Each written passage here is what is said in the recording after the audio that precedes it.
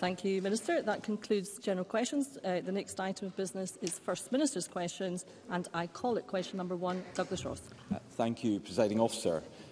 Rules of this Parliament prevent me from asking crucial questions about the scandal over the SNP finances.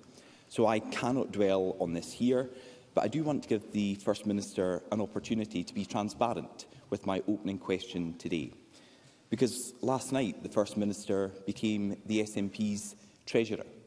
So while this is still a party matter, it is also now a government matter if the First Minister is compromised.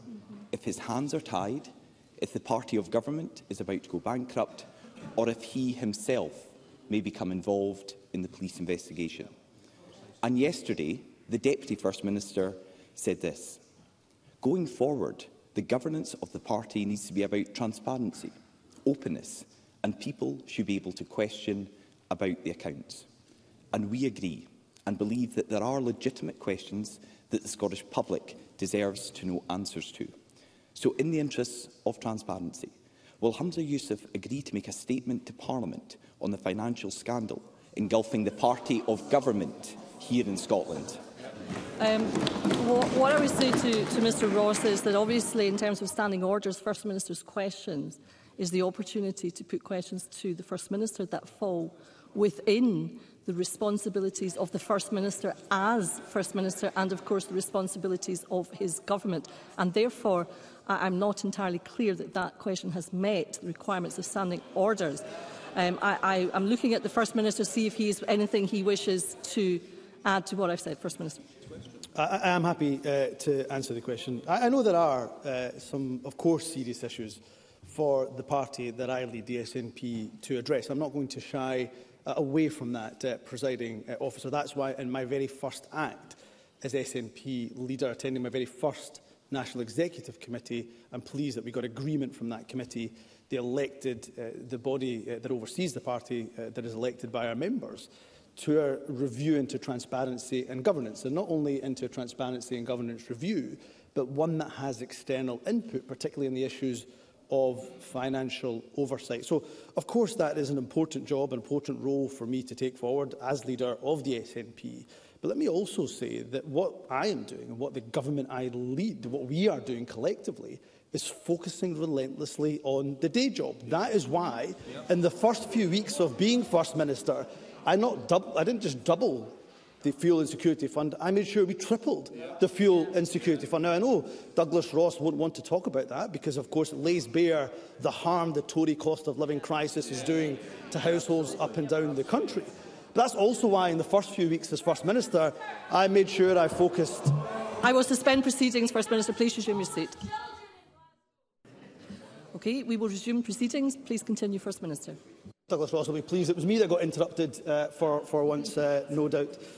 This is why, in the first few weeks as First Minister, I also announced £15 million for school-aged childcare, targeted towards the lowest income households, £25 million, additional £25 million to support the just transition, additional funding to support GP practices that are in our areas of highest deprivation, £25 million to be able to buy back or long lease empty properties for the social rented sector. So these are priorities for me, they're priorities of the Scottish people. And while I take my responsibility as leader of the SNP extremely seriously, I and the government that I lead will be focused relentlessly on the priorities of the Scottish people. Douglas Ross. The first words from the First Minister when he stood up were he was happy to answer the question and then basically refused to do so, because I was simply asking for a statement and transparency, and I do think it is needed from the First Minister because the secrecy must end. But I'm going to move on to one of the matters of substance that the First Minister should be focusing his attention on instead of his huge distraction within the party. Last year, an SNP government agency introduced guidelines that encourage more lenient sentences on under-25s, even in some of the worst crimes. The Justice Secretary was just asked about this in the session before FMQs. So can I ask the First Minister, does he fully support the policy which was brought forward for consultation, when he was Justice Secretary. First Minister. Can I say that this is, of course, a very important issue indeed. And while I won't comment on individual sentencing decisions, it wouldn't be right for me to do so as First Minister. Let me just clarify some issues around the sentencing guidelines, which I think are really, really important. I heard Angela Constance make these points in response to a question earlier on. Sentencing guidelines are, of course, rightly, entirely the responsibility of the Independent Sentencing Council. Decisions about whether to approve those guidelines are, of course, for the High Court. Now, the Cabinet Secretary, the new Cabinet Secretary for Justice and Home Affairs, she has written to the Chair of the Sentencing Council to discuss their important work, and that letter knows that she will discuss how the Council plans to keep those published guidelines under review. But it is also important that when it comes to decisions on sentencing, not only are they rightly for the independent judiciary, but also that they are evidence-based. And for anybody who has read that sentencing guideline, I'm assuming Douglas Ross has done so, you can see a comprehensive guideline that is evidence-based in terms of its sentencing of young people. And the last thing I would say, Presiding Officer, on that sentencing guideline, of course, notwithstanding all of the good that is in there, it is very, very clear that there is no bar on imposing a custodial sentence on a young person where, of course, the judiciary consider that to be appropriate. But that must be a decision not for the First Minister, not for government ministers, neither, I would say, for opposition colleagues. It is a decision, rightly, for the independent judiciary. Dr. Ross. A few weeks ago, my party and almost everyone in Scotland was outraged at the case of a 13-year-old girl who was raped at a park in Dalkeith. Her attacker, Sean Hogg, was found guilty of rape, but he didn't go to prison. All he had to do was carry out 270 hours of unpaid work. The judge said if Hogg had committed the crime when he was over 25, he would now be behind bars. So that confirms that the problem here is the sentencing guidelines that were introduced. It's very clear that the SNP's justice system is broken. So will the First Minister fix it? Before I ask the First Minister to respond, I would remind everybody in the chamber that this actually is a live case, and therefore any reference thereto should be made with extreme caution. First Minister.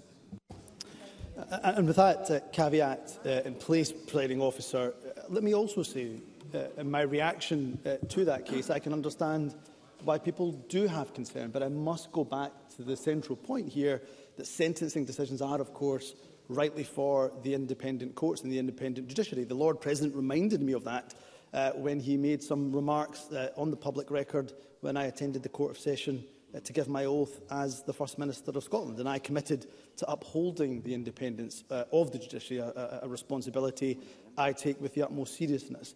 I also read the very distressing account of the victim who was 13-year-old at the time, and also heard from her family on the public statements that have been made. And anybody, I think everybody, frankly, would sympathise with the strong feelings of the victim. And it's important to say at this stage, talking in the general, not about that specific case, of course, that 98% of all of those who are convicted of rape, were convicted of rape between 2018 and 2021 did receive a custodial sentence. So it is important that we continue to give the judiciary the independence that they have. It's important to have that separation between government and judiciary. But what I would say is that in the letter that Angela Constance has sent to the Sentencing Council, to the Lord Justice Clark, she would like to discuss, and the government would like to discuss, the issues around how these sentencing guidelines are kept under review. And I take the point that Douglas Ross makes. There is clearly a public interest in that sentencing guideline. Douglas Ross. The First Minister mentioned that he had seen the comments from the victim and her family, and this is all in the public domain and is very legitimate to raise here in the chamber. The grandfather of the victim said this: with this new ruling they've got, any person under 25 can go out and do any crime they want, however horrendous it may be, and there's a good chance that they will get a community payback. And the survivor of this rape said this: when I was told he had been found guilty, I felt a wave of emotions. I didn't know how to react. I cried. I think I cried with relief.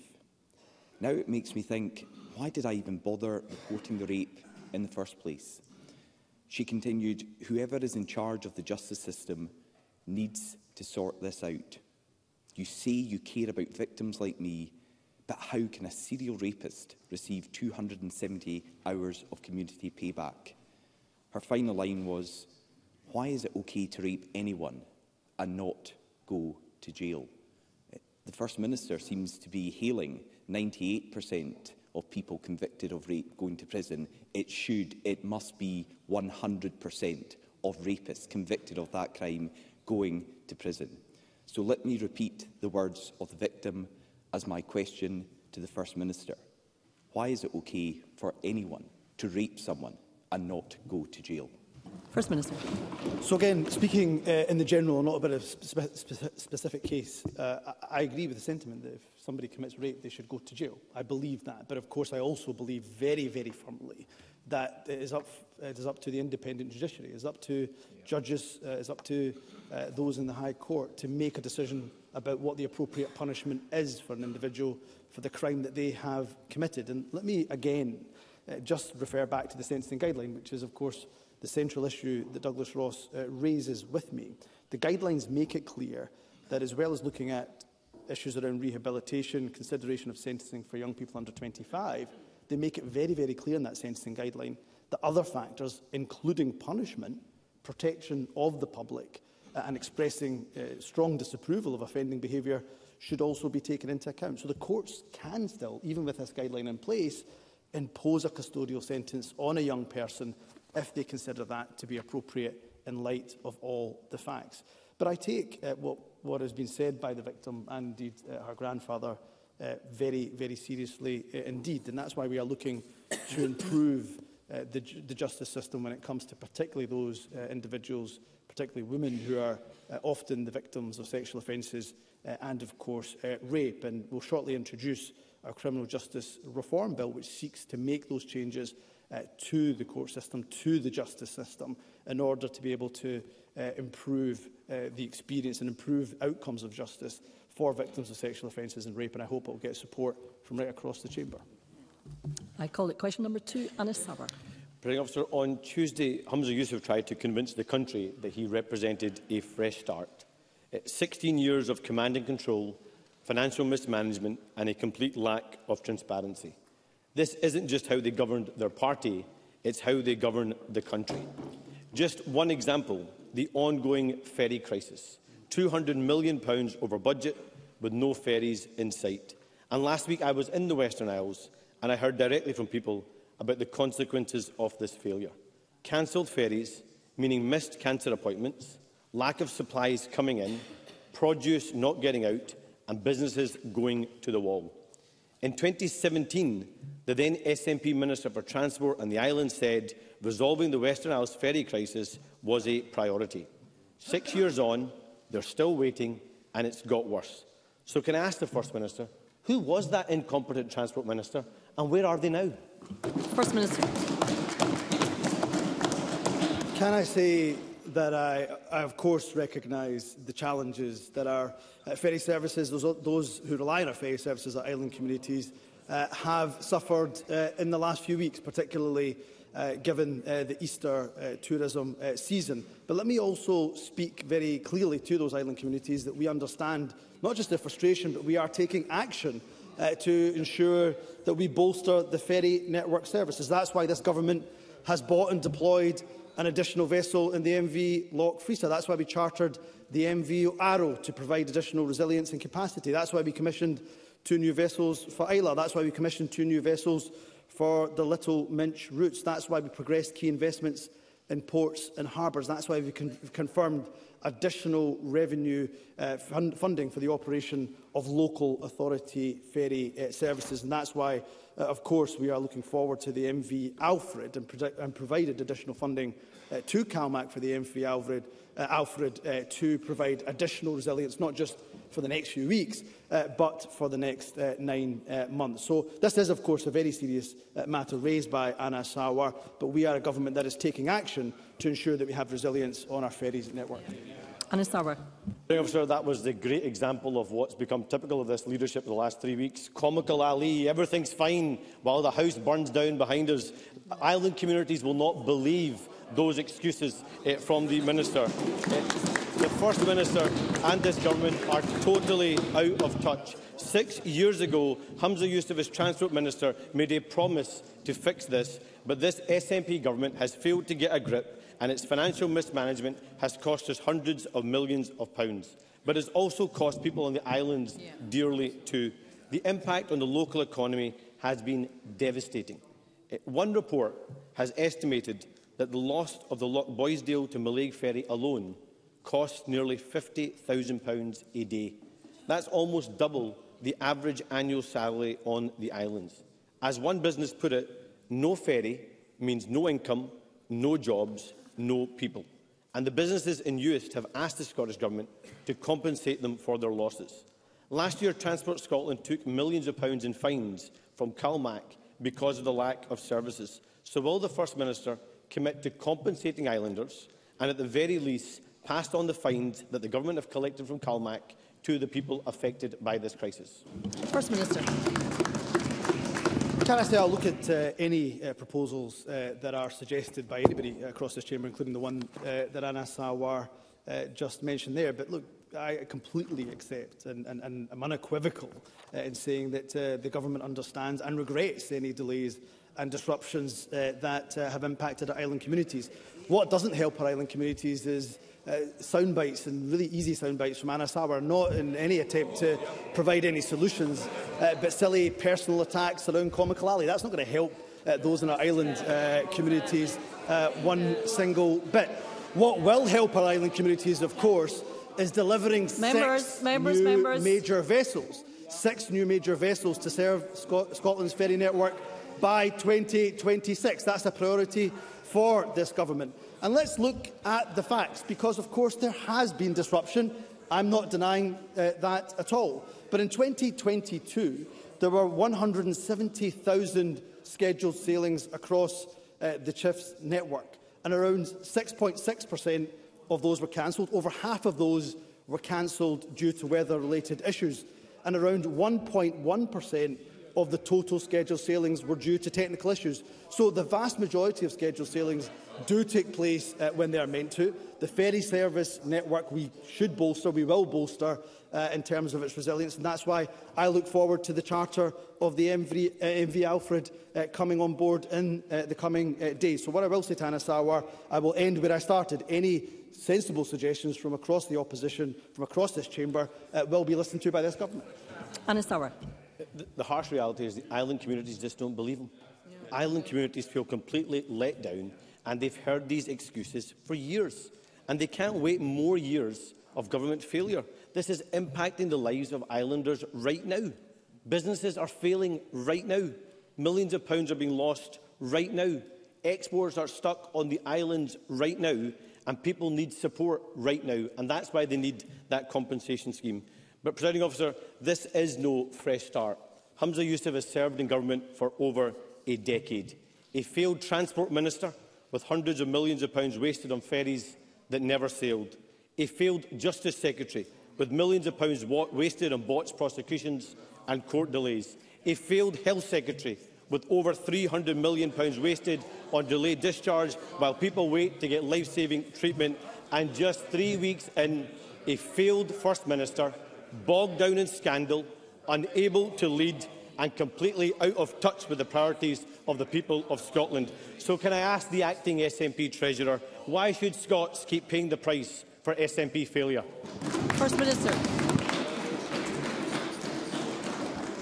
Can I say once again to Anna Sawar, we are acting now. That's why the MV Alfred, an additional vessel which we have helped to fund CalMac for, is coming on board in the next few days. So that is tangible action which will make a difference to our ferry networks right here and right now. And he says that the people of Scotland don't trust us. He was in the Western Isles. Can I remind him the Western Isles has an SNP MP and an SNP MSP? So the people of the Western Isles absolutely do trust us.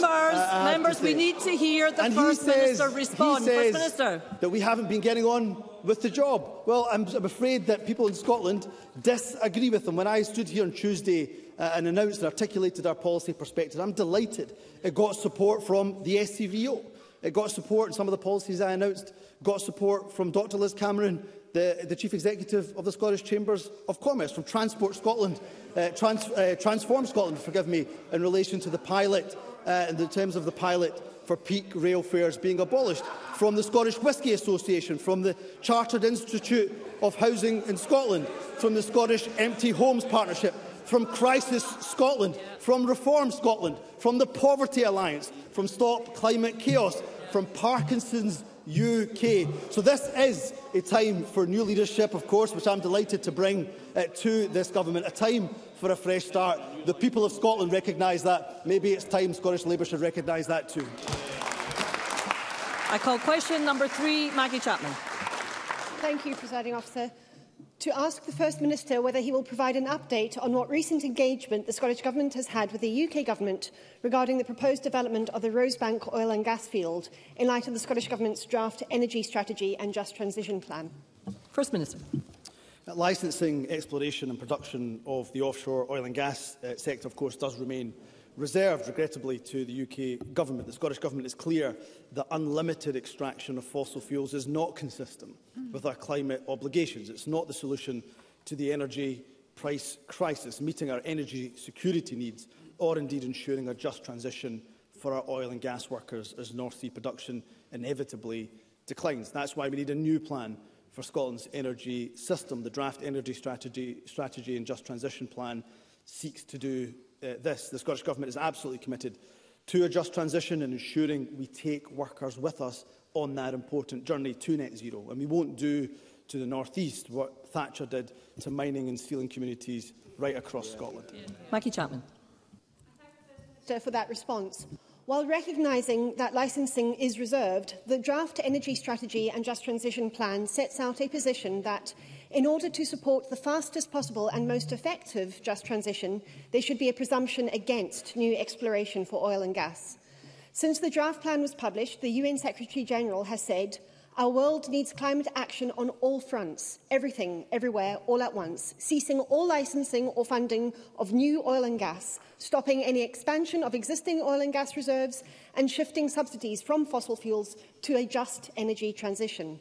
Whether it's Rosebank today or other proposals to drill tomorrow, does the First Minister agree that a just transition on a livable planet depends on our firm commitment to a fossil fuel-free future? First Minister. I do agree that we want, and we should all want, a fossil fuel-free future.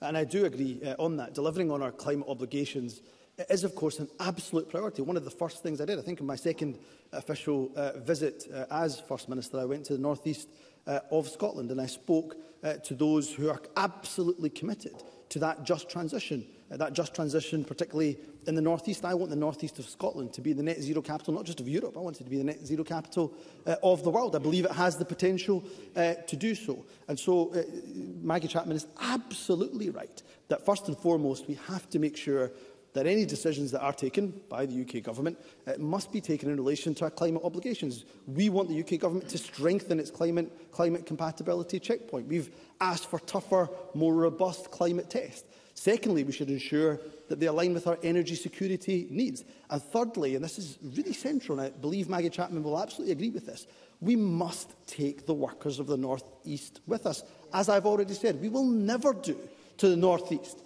what Margaret Thatcher did to our mining and steel communities. We will not decimate sectors. We will not leave a single worker on the scrap heap, and that's why I will continue to invest in the just transition and accelerate that just transition as quickly as we possibly can. Supplementary, Liam Kerr. Very grateful, Presiding Officer. First Minister, new exploration and production in the North Sea would protect over 70,000 Scottish jobs. It would help our energy security and it would have a positive impact on emissions rather than offshoring our responsibilities. Therefore, will the First Minister re-examine the plans in his threadbare energy strategy to close the North Sea, or will he continue to be dictated to by a cabal of green MSPs? First Minister.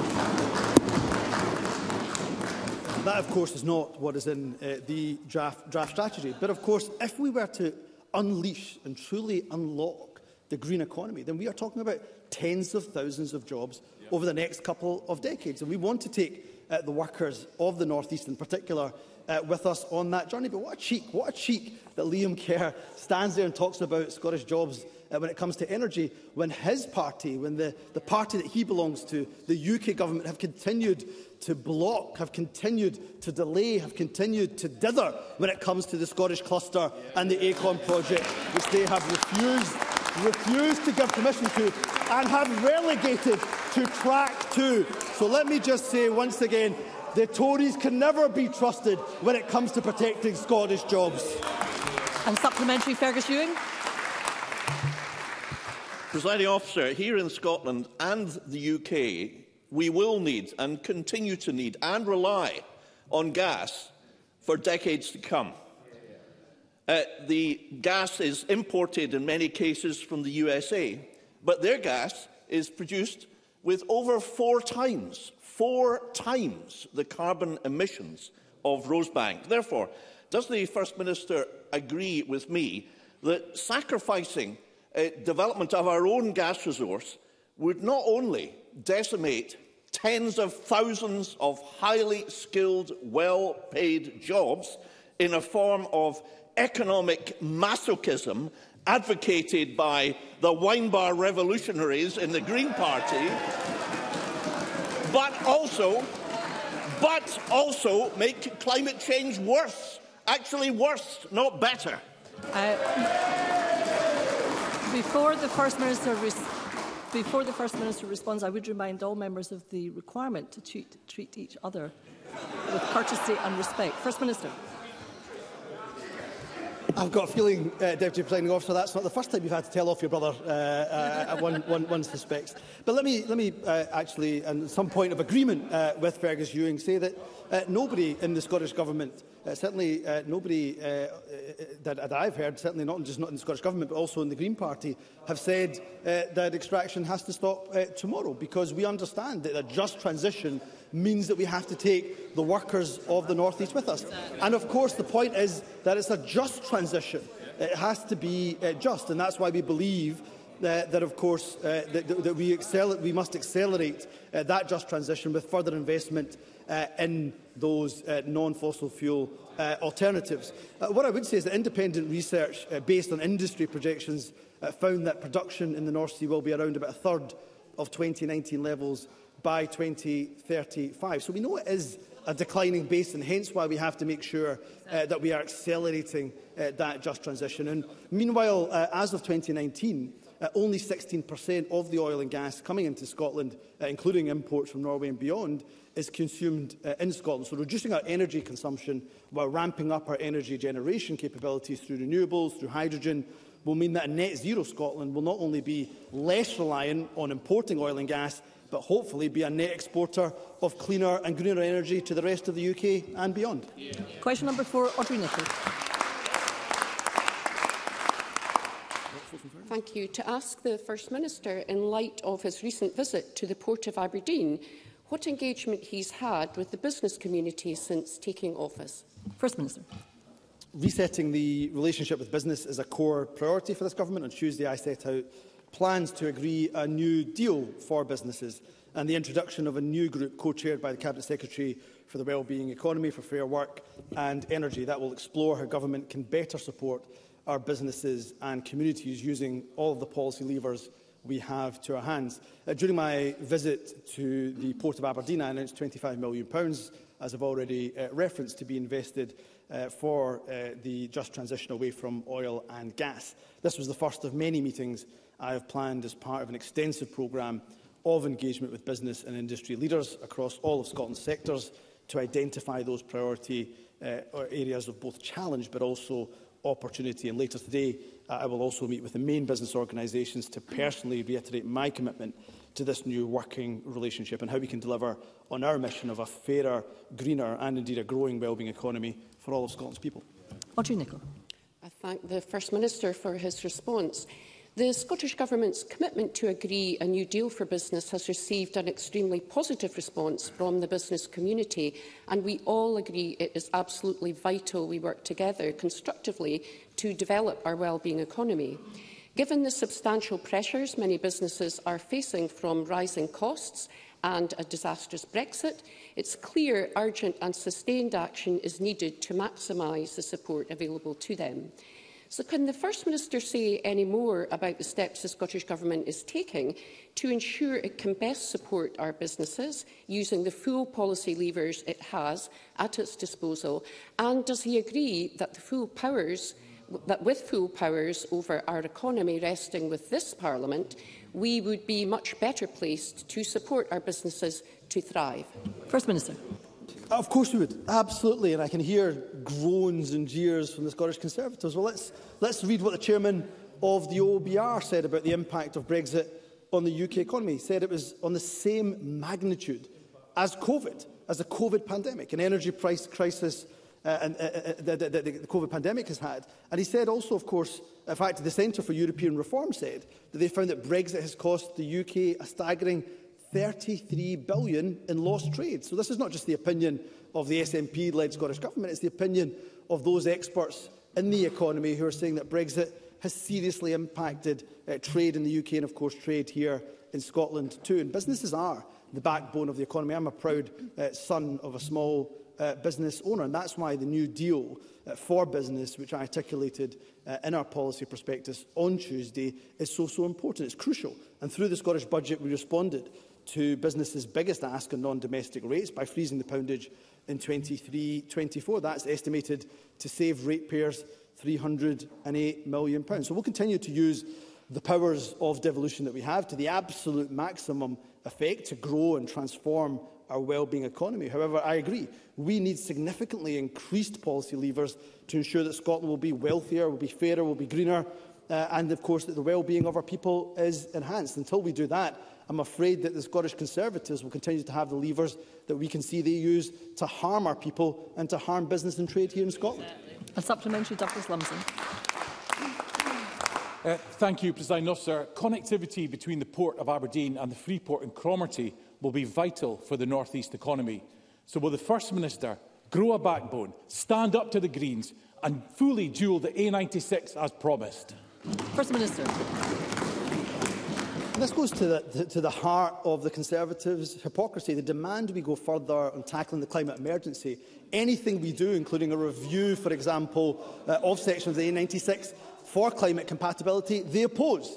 So it doesn't matter what the Scottish Government tries to do to ensure that we tackle the climate emergency, so we leave a cleaner planet, a sustainable planet for our future generations, the Conservatives will always oppose it. But let me say very clearly that we are absolutely committed, of course, to the dualling of the A9, but also the A96 Inverness to Nairn and Nairn bypass. And I've said already to my good friend Fergus Ewing that we'll bring forward a timetable on that as soon as we possibly can. Question number 5, Donald Cameron.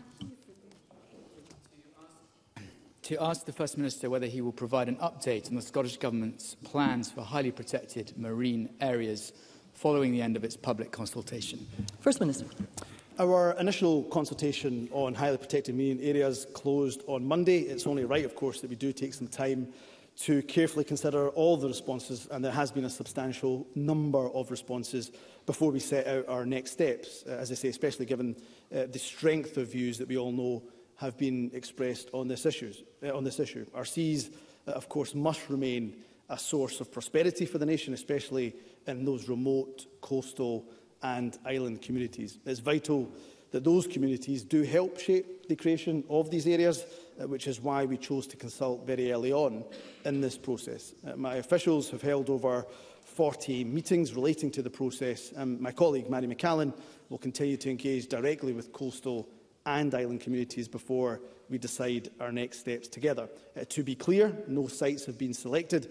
This will not begin until we've considered the consultation feedback and until that engagement is complete. And we are determined to ensure that as many voices as possible are heard in this process. Donald Cameron. Earlier this week, the First Minister said that HPMA should not be imposed on communities that don't want them. First Minister, not one community in the Highlands and Islands wants these, not one. We all acknowledge the need to protect our marine environment, but these proposals will devastate coastal communities and threaten their very way of life, particularly the fishing sector. It's no wonder this policy has been compared to the clearances people cleared off the land and cleared off the sea. Given the anger this has caused, given the widespread opposition to these plans, including from many in his own party, and given he wants to be First Minister for the whole country, will he now scrap these plans once and for all and start again? First Minister. Well, the point is that there are no plans yet. There is a consultation. We do not have set sites. We do not have set criteria yet. So what we want to do is, at a very early stage, inception stage, in fact, work with coastal communities, island communities, our fishing communities, because ultimately I do believe there is agreement on the outcome. The outcome that we all want is a sustainable marine environment. What we want, of course, is our fishing industry and our seas to be sustainable for the future. We want that industry to continue, but we can only do that, of course, if the marine environment is sustainable. So I do believe there's an agreement there. And of course, our fishing communities, our island communities, our coastal communities have often been at the forefront of that effort around sustainability. So we want to work with them. We want to engage with them. All that being said, I will reiterate what I said on Tuesday, that this government will not steamroll, will not impose upon any community a policy that they are vehemently opposed to. So my colleague Mary McCallan will, of course, engage with those island communities, with those coastal communities, and we will analyse those responses very carefully. But for all of those who have expressed their opposition to highly protected marine areas, let me say that we are willing to engage, we are willing to listen, and let's hope we get to the agreed outcomes together. Supplementary, Kenneth Gibson. Thank you, Presiding Officer. Does the First Minister agree that the no-take zone in Amlash Bay has had no adverse impact whatsoever, and indeed has shown that conservation can help to revitalise our fishing sector, and that identifying potentially highly protected marine area sites would allow more effective direct engagement with concerned fishers and communities? First Minister. I think that's absolutely right. I mean, far from having any adverse impact, it's shown us the benefit for both the marine environment and the people who rely on it. And I go back to that point.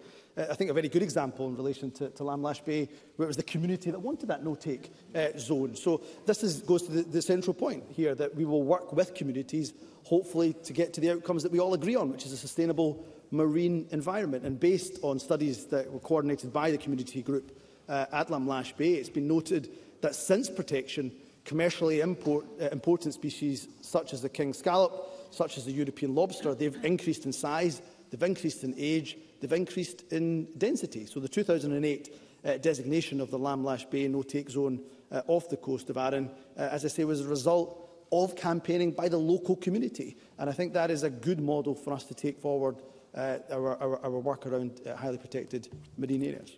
Supplementary, Liam McCarthy. Officer.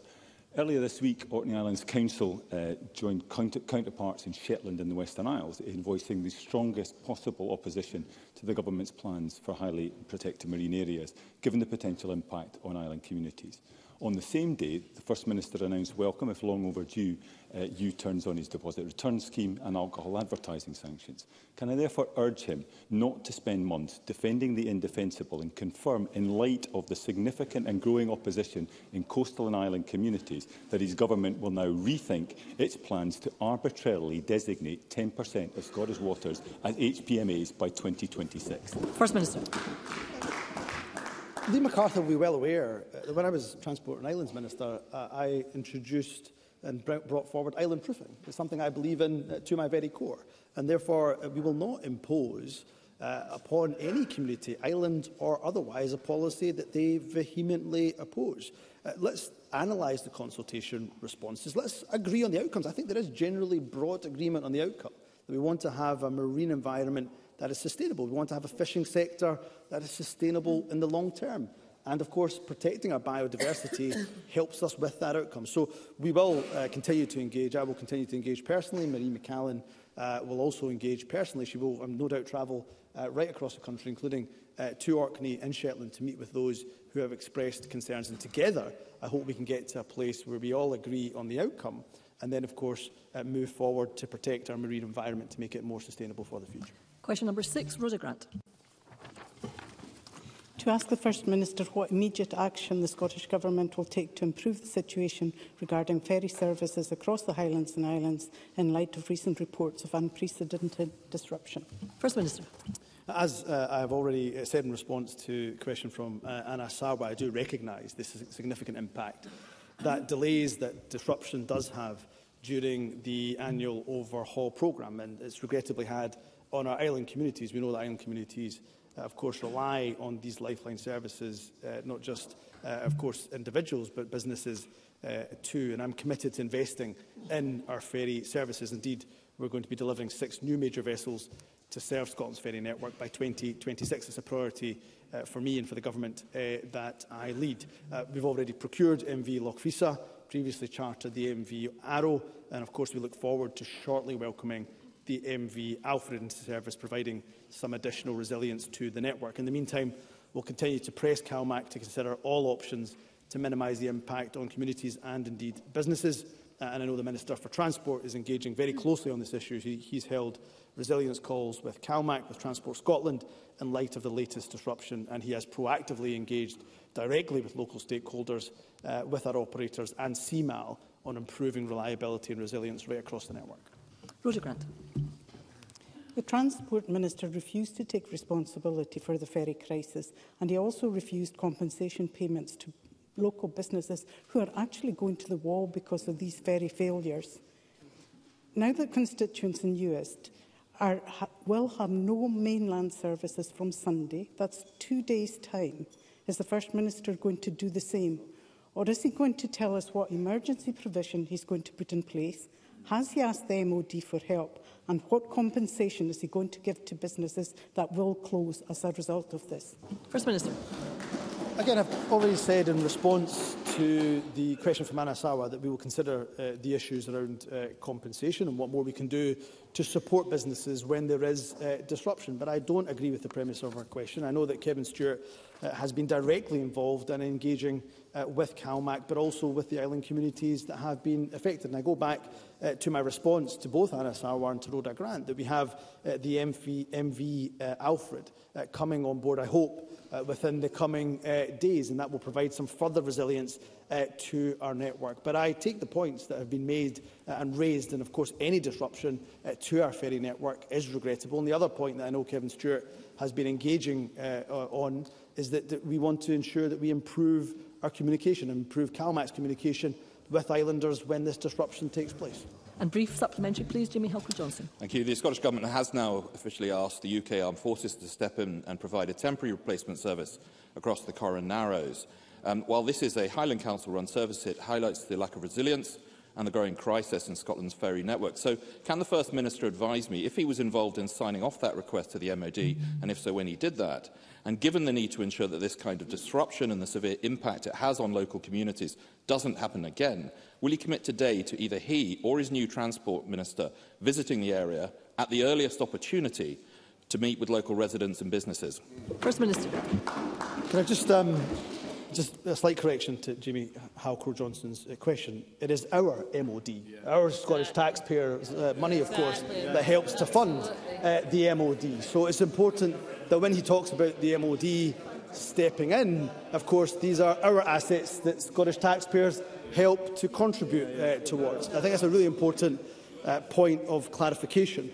And of course, the Scottish Government has been as helpful. We've helped to facilitate that engagement between Highland Council. We know the Corran Ferry is their responsibility, and the MOD. In fact, it was my colleague Ian Blackford, the MP for Ross, Skye and Lochaber, who has helped to ensure that facilitation between Highland Council, between the MOD and the Scottish Government. So we'll do everything we possibly can in relation to that MACA request. My understanding is that there are currently initial assessments that the MOD are doing. Whatever the next steps are in relation to that process that involves the Scottish Government, we will be as helpful as we possibly can. And can I just also remind Jamie Halcrow-Johnson, it was the former Deputy First Minister that announced in his final budget that the Scottish Government would provide full revenue funding to councils who run their own ferry services, and our officials are in very proactive engagement with the Highland Council about these costs. And of course, Kevin Stewart would be happy, of course, to visit the Highlands and talk to the local community about the Corran Ferry route.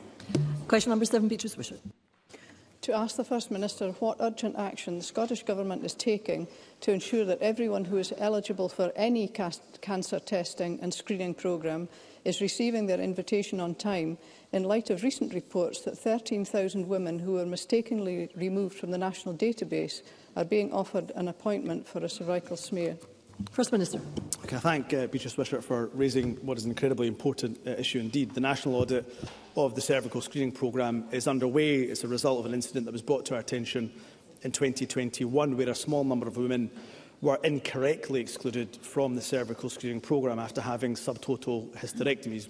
This final stage of the audit is precautionary. It follows an initial audit in 2021 of those women who are considered to be at the highest risk of being wrongly excluded. No cervical cancers were detected as part of that audit, and the risk to participants in this audit is very low. The actual number of patients who need to be reinstated to the screening programme obviously won't be known until that audit is complete and all affected individuals are contacted. Funding has been made available, particularly to GP practices, to ensure they can absorb any increase in demand.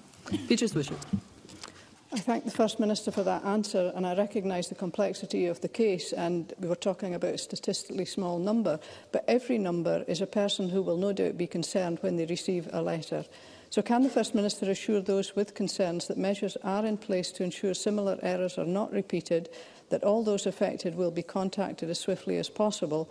And can he indicate what work is underway to improve access to screening, including the introduction of self-sampling, to ensure this news does not further impact uptake?